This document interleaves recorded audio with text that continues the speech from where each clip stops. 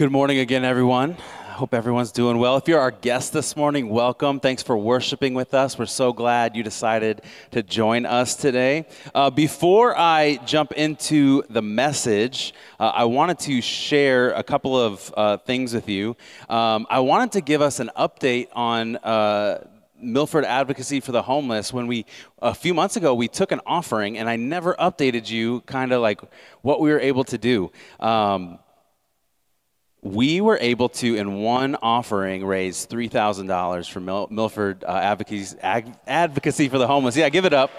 And with that money, they were actually able to get a bus. They needed to get a bus, and they were actually able to take that and put it towards getting a bus. And now they have the bus that they need to be able to serve the homeless community in Milford even better. And so I'm just blown away at your generosity with that. Again, Dylan just talked about it, but I'm talking about it again. Your generosity, it's like going to change our community. It's not just for the church. It's not just so we can have cool things. It's so we can actually change people's lives. And your generosity is a big part of that. So thank you guys so much for being faithful to what God called you to, spoke to you, that kind of thing. Good. Thank you. The next thing, really quickly, Dylan mentioned gifts for Father's Day. The gifts that we're giving out, actually, they're leftover from last year. I had new gifts that I ordered, but production was delayed, so they didn't make it on time. So actually,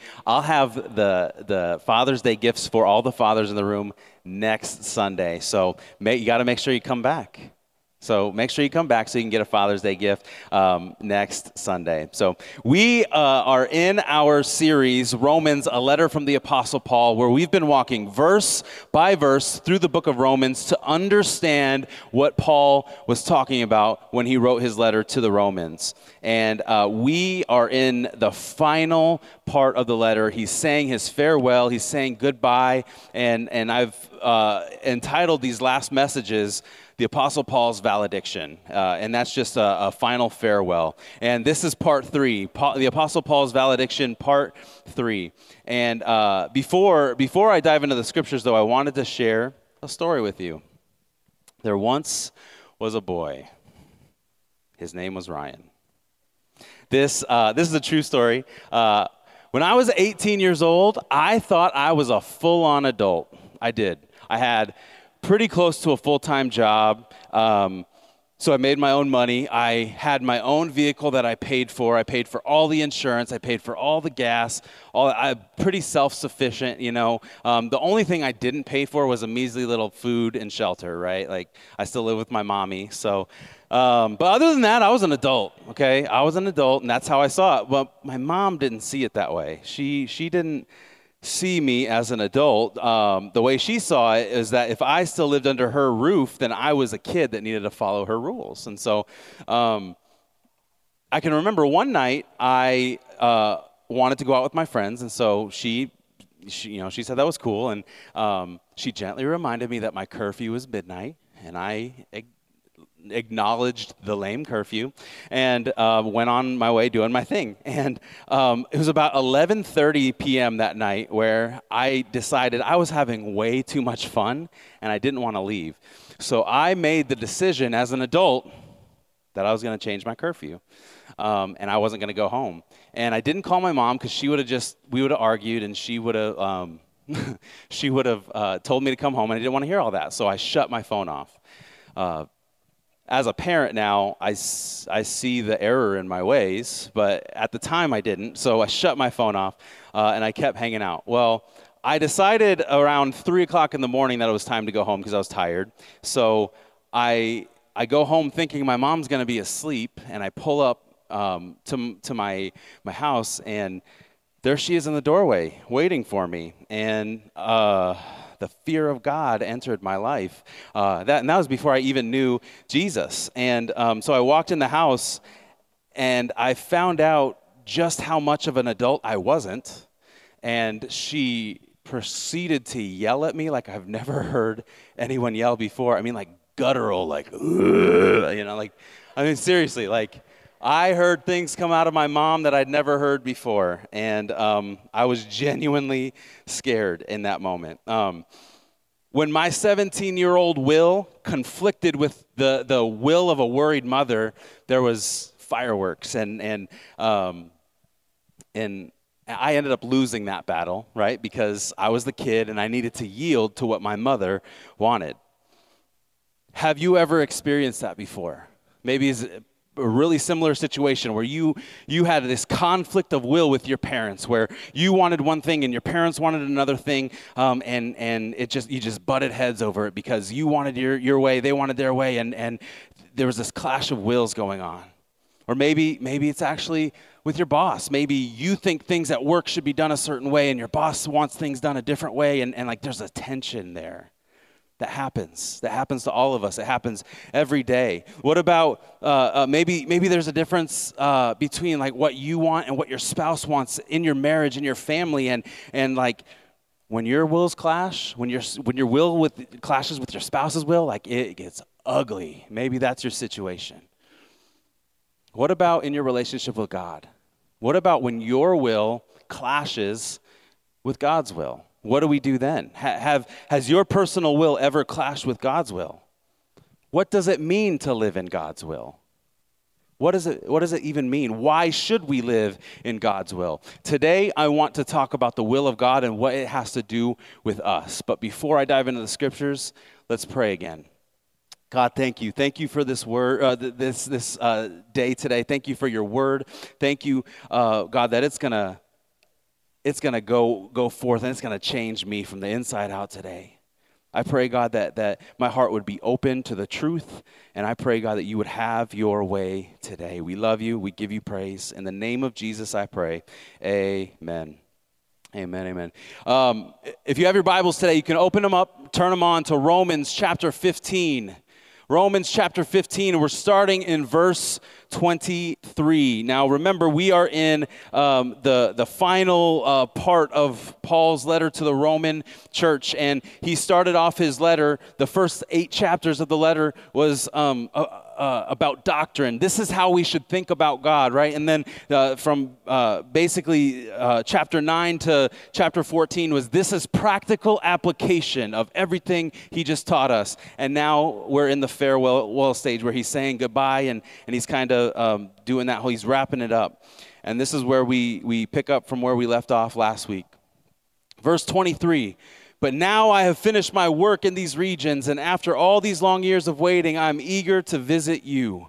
I am planning to go to Spain, and when I do, I will stop off in Rome. And after I have enjoyed your fellowship for a little while, you can provide for my journey. Why did he want to go to Spain? Why did he want to go to Spain? It wasn't for the food, right? It wasn't to run with the bulls. It wasn't like to lounge on the beaches, right? The beautiful beaches. It wasn't any of that.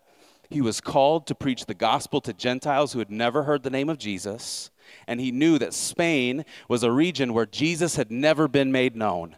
And so that's where he was headed. Every decision the Apostle Paul made was made through the filter of the call on his life. Every decision he made was made through the filter of the call of God on his life.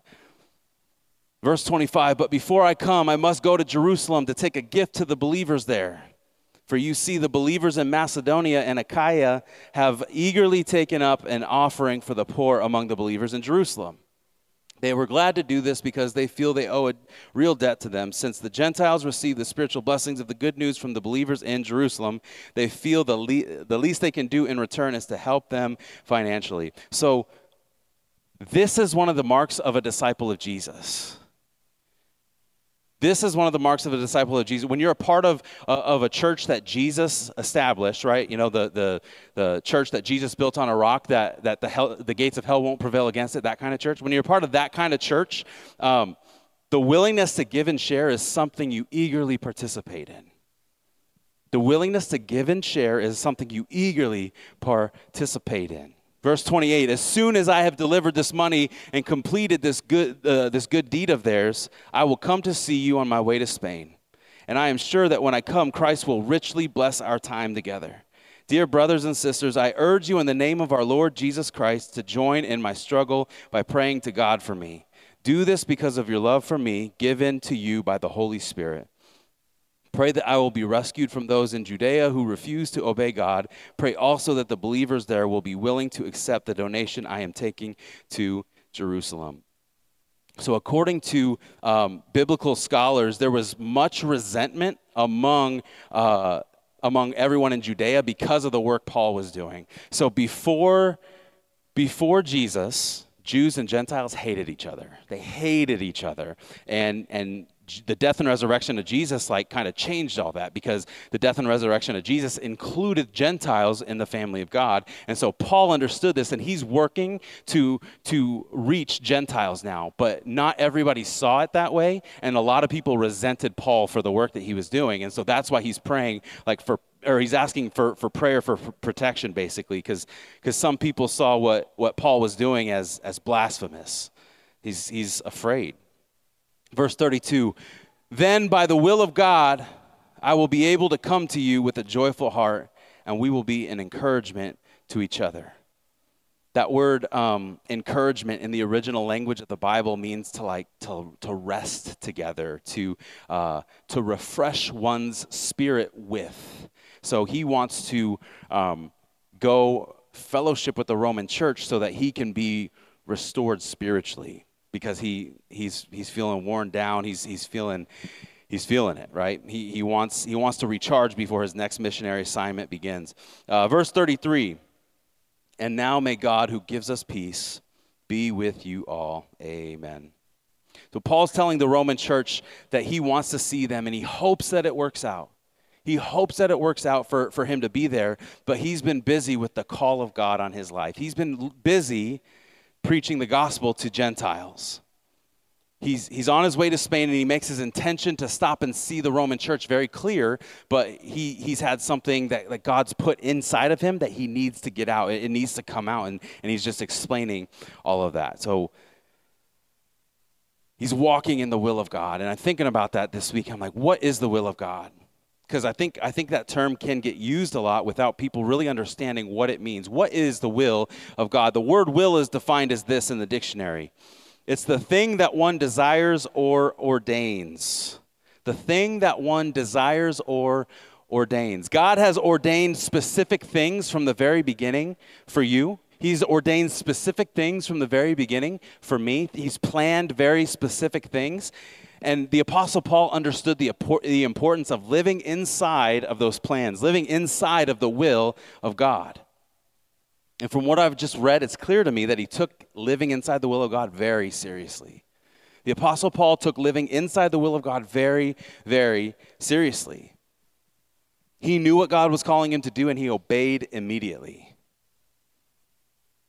He knew what God was calling him to do, and he obeyed it immediately without question.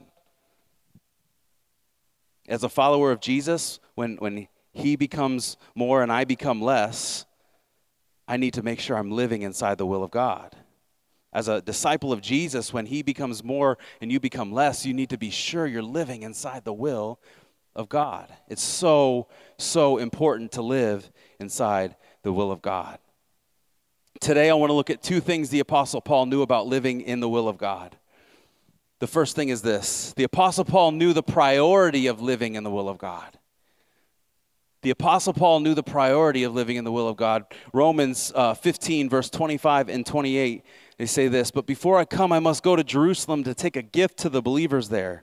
As soon as I have delivered this money and completed this good deed of theirs, I will come to see you on my way to Spain. After his conversion on the road to Damascus, nothing was more important to Paul than living in the call that God had placed on his life. That was inside the will of God for him to do. There was nothing more important to him. There's nothing more gratifying than knowing he's doing exactly what God created him to do, to preach the gospel to the Gentiles. As a disciple of Jesus, nothing should be more important to me than living inside the will of God. As a disciple of Jesus, nothing should be more important to you than living inside the will of God. Nothing. It needs to be our foremost priority. Now, first of all, we need to understand that we are adopted into the family of God, and as children of the Most High God, we yield to His we yield to his will, not the other way around. As children of the living God, we yield to his will. Whatever he wants goes, and we submit to it. What I want takes a back seat. What I want becomes secondary. What I want becomes submitted to God. That's how it works. Not that our plans are bad or wrong. Not that what I want personally is wrong. It's just that it may not be God's plans. I think I've shared this story before, but I'm going to share it again, and because it's applicable with this idea of making the will of God a priority, or knowing the priority of the will of God. When I was 18 years old, my dream for my life was to play college football, and then I met Jesus, and I knew that he was calling me to do a discipleship program at the church that I got saved at, and called Master's Commission. And my plan was that after I did a year of Master's Commission, I was going to enroll in the University of Nebraska, and I was going to walk onto the football team, and I was going to play football, college football. Now, on the surface, that's a really good plan. Go get my college education from a major university and play football, so I don't get in trouble, right? That. To me, that's a good plan. I think to a lot of other people, that's a really good plan. That's not the plan that God had for me. Playing college football, getting my college degree from that university at that point in time was not God's plan for me. He had something else. And if I would have done what I thought was right, I would have been outside the will of God. If I would have done what I thought was right, I would have been outside the will of God. Would it have turned out bad? No, but it wouldn't have been the best. I would not have been living God's best plan for my life. He had something better, something I didn't see, something I didn't understand. Again, not that what I plan for myself is wrong, it just wasn't what God had. Not that what you're planning for yourself is wrong, it might not be what God has planned for you. Does your will line up with the will of God in your life? So why do we need to prioritize living in the will of God? Because when you live in the will of God, it becomes a barrier of protection between you and spiritual harm.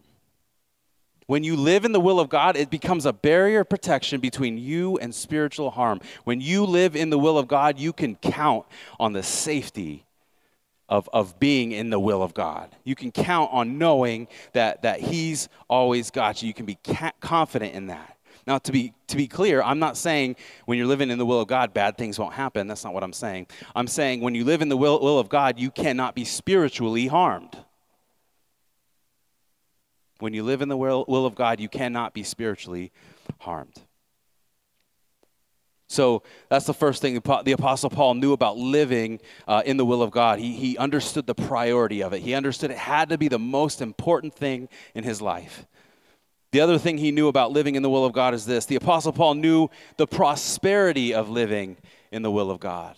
He knew the prosperity of living in the will of God. Romans 15:29 says this, and I'm sure that when I come, Christ will richly bless our time together. Now, there's a ton of heat around this word prosperity in the church world. Around the 60s or 70s, was a rise in what's called the prosperity gospel. And if you don't know what prosperity gospel, prosperity theology is, it's this idea amongst some Christians where they believe that financial blessing is the will of God always. That physical well-being is the will of God always. And that if you're not financially blessed, if you don't have a lot of money, then you're not in the will of God. You're not being blessed, that kind of thing. That's what this prosperity gospel, prosperity theology is, and there are a lot of people that believe it and they follow it. That's not the prosperity that I'm talking about. That's not what I'm talking about. God never promises us riches. He never promises us well-being. He never says that financial success is a sign of divine favor or anything like that. That's not the prosperity I'm talking about. The kind of prosperity I'm talking about, the kind of prosperity the Apostle Paul knew was the spiritual prosperity of living in the will of God.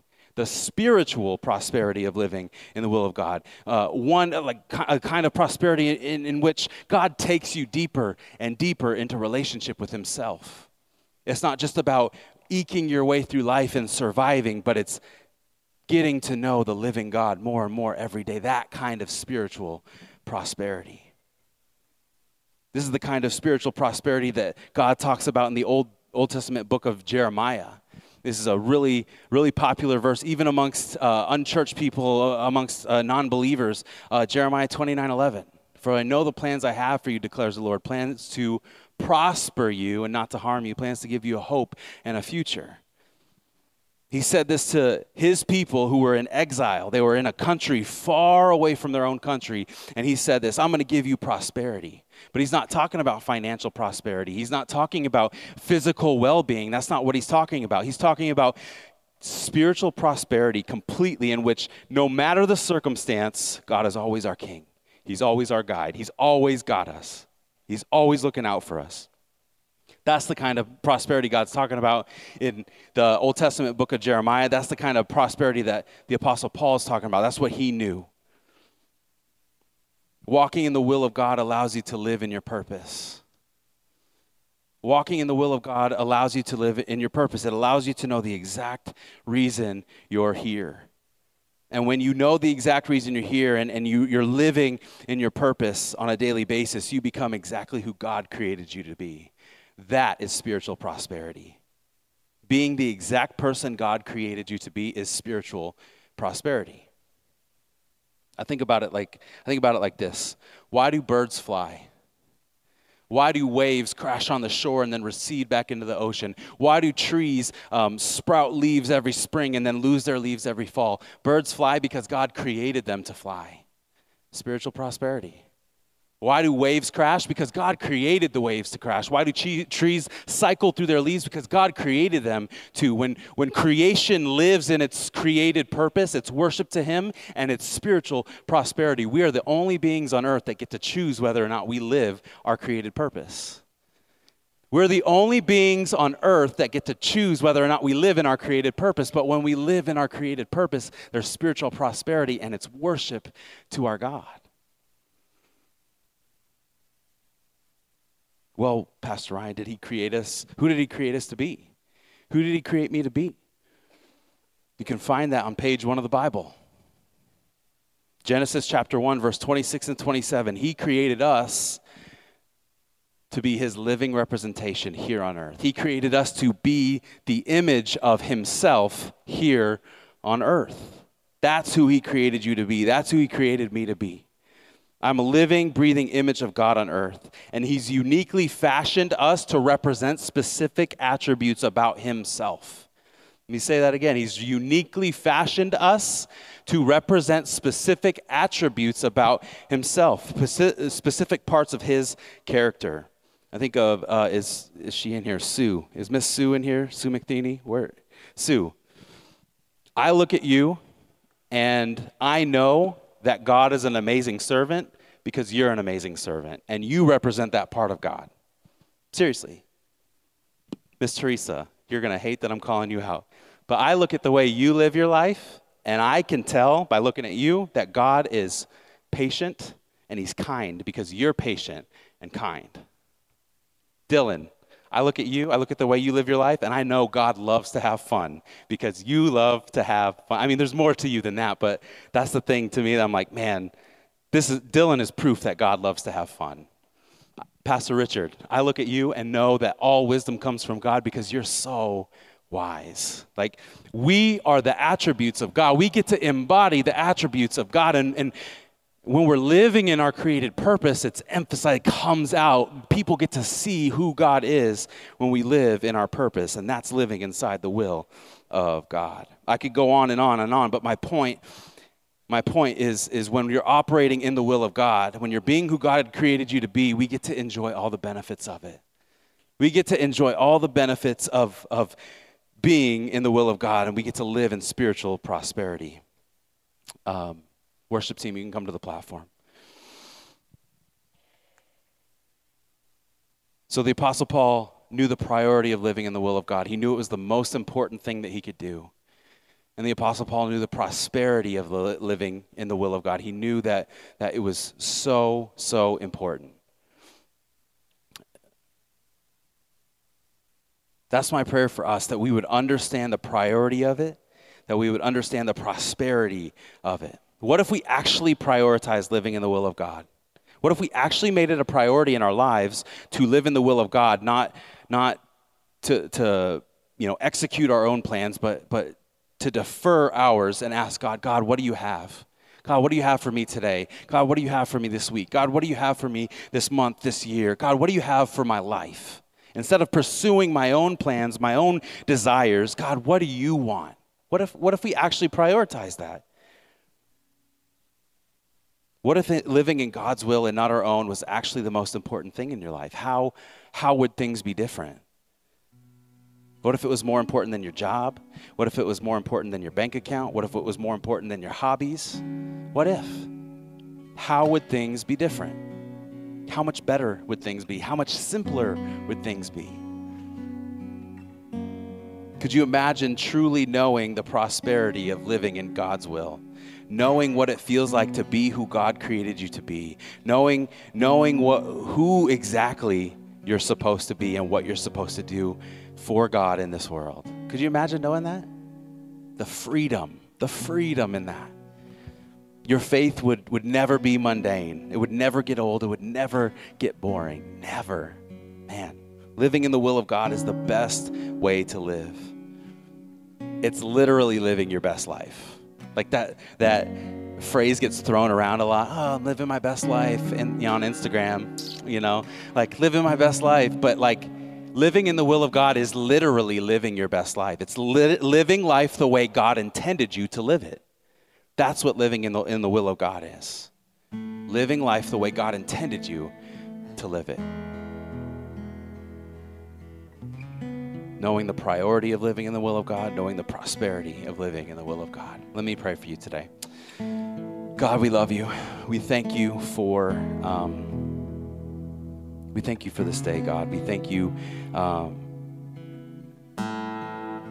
that you have a good and pleasing and perfect will for us. You have a specific purpose. You have specific plans for our life. And God, I pray today, if anybody's in the room struggling with that idea of submitting their plans to you or deferring our plans and embracing yours, God, I pray that you would just overwhelm them right now with the peace of the Holy Spirit. Overwhelm them with your love. Let them know that you're with them. That God, you don't need anything from them. You just want the best for them. You want the best for us. You want the best for me. God, remind me of that. Sometimes I forget. Sometimes I forget that you want the best for me.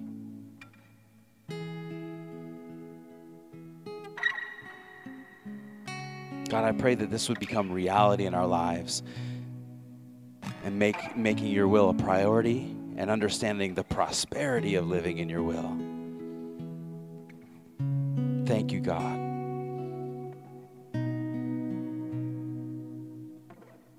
What we're going to do right now is we're just going to take a moment to respond. And I want to encourage everyone, don't leave just yet. We're not quite finished. We're going to take a moment to respond in just a minute. But before we do, we're going to observe communion. So if you have your communion emblems, you can get those prepared right now. If you don't, maybe raise your hand and someone will get you a communion emblem. But Revelation chapter 1, verse 18 says this: I'm the living one. I died, but look, I am alive forever and ever, and I hold the keys of death and the grave. That's what communion's about. Communion is about Jesus overcoming death, hell, and the grave. And every time we receive communion, we're proclaiming that victory over death. We're proclaiming that victory over sin. He overcame darkness. He silenced fear. That's what it's about. And I just want to take a moment really quickly to just reflect on that. Let's just take a moment in your own way. Just remember that right now. We're going to do that just silently for about 15, 20 seconds. Let's just take a moment right now.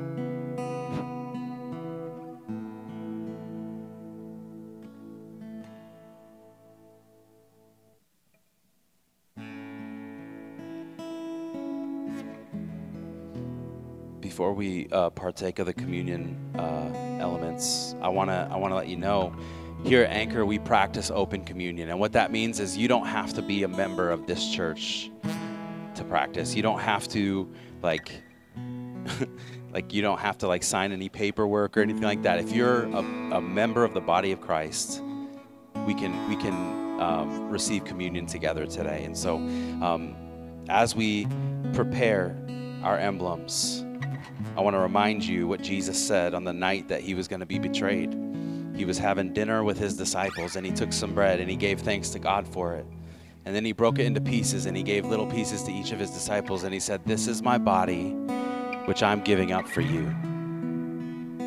He said, when you eat it, do that in remembrance of me. Do that to remember what I did for you, what I'm doing for you. Can we partake of the bread together right now?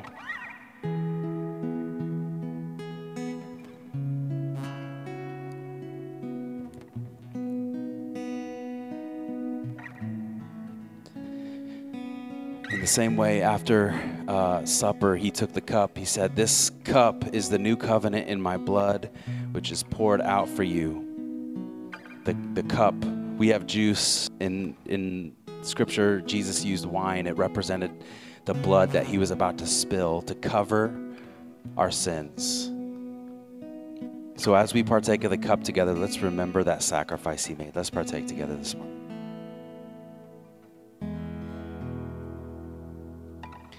Father God, thank you. Thank you for the sacrifice you made, Jesus. Thank you that you've made a way for us to remember. You've made a way for us to recall to memory what you did for us.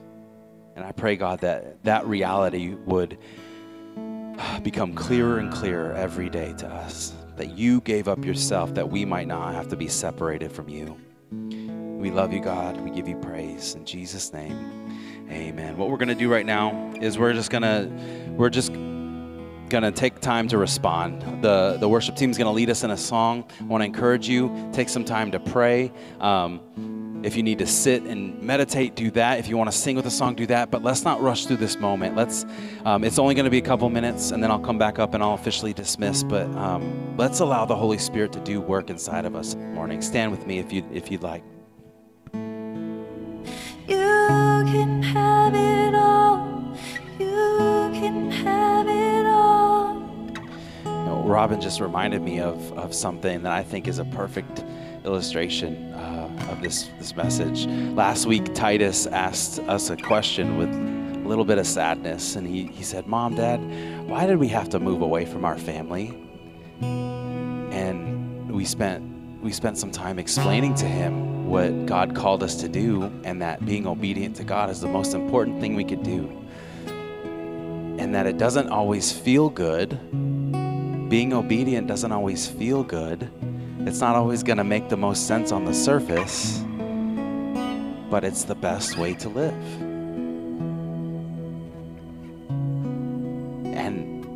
And it is. It's difficult to live away from family. It's difficult to live away from the place we called home. But we know that there's prosperity in us being here, spiritual prosperity, because God called it. God called us to it. He ordained it. He planned for this.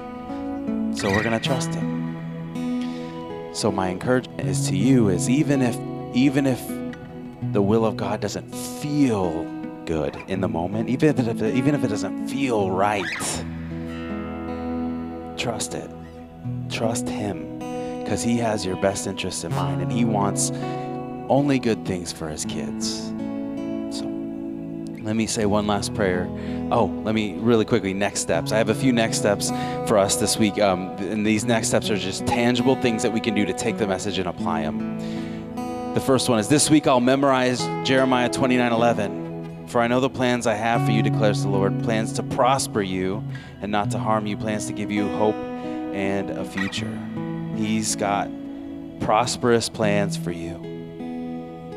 The next one is this week I'll pray and ask the Holy Spirit to reveal the will of God for my life. I think there are so many Christians who go through life not even understanding that God's got so much more for them. I want to encourage you, pray and ask the Holy Spirit to reveal what his will is for you. And then lastly, today I will take a moment to honor my father or a father figure in my life. It's Father's Day, so I want to encourage you, honor a father today. I don't have a father to honor, so I'm going to honor a mentor in my life who was like a father figure to me. I want to encourage you to do the same thing. Whether you are blessed enough to have your dad or a father in your life, or you've got somebody who has been a father figure, encourage and love on a father figure today. So let me pray one more time and we can be done. God, we love you. We thank you for your will, that it is perfect, and that you desire that we live inside your will because it's the best way to live. I pray, God, that you would help us to know what that means. You would help us to understand it more and more, and help us to yield to you and your will, God. We love you. We give you praise, God. In Jesus' name. And finally, may you understand the priority of God's will in your life.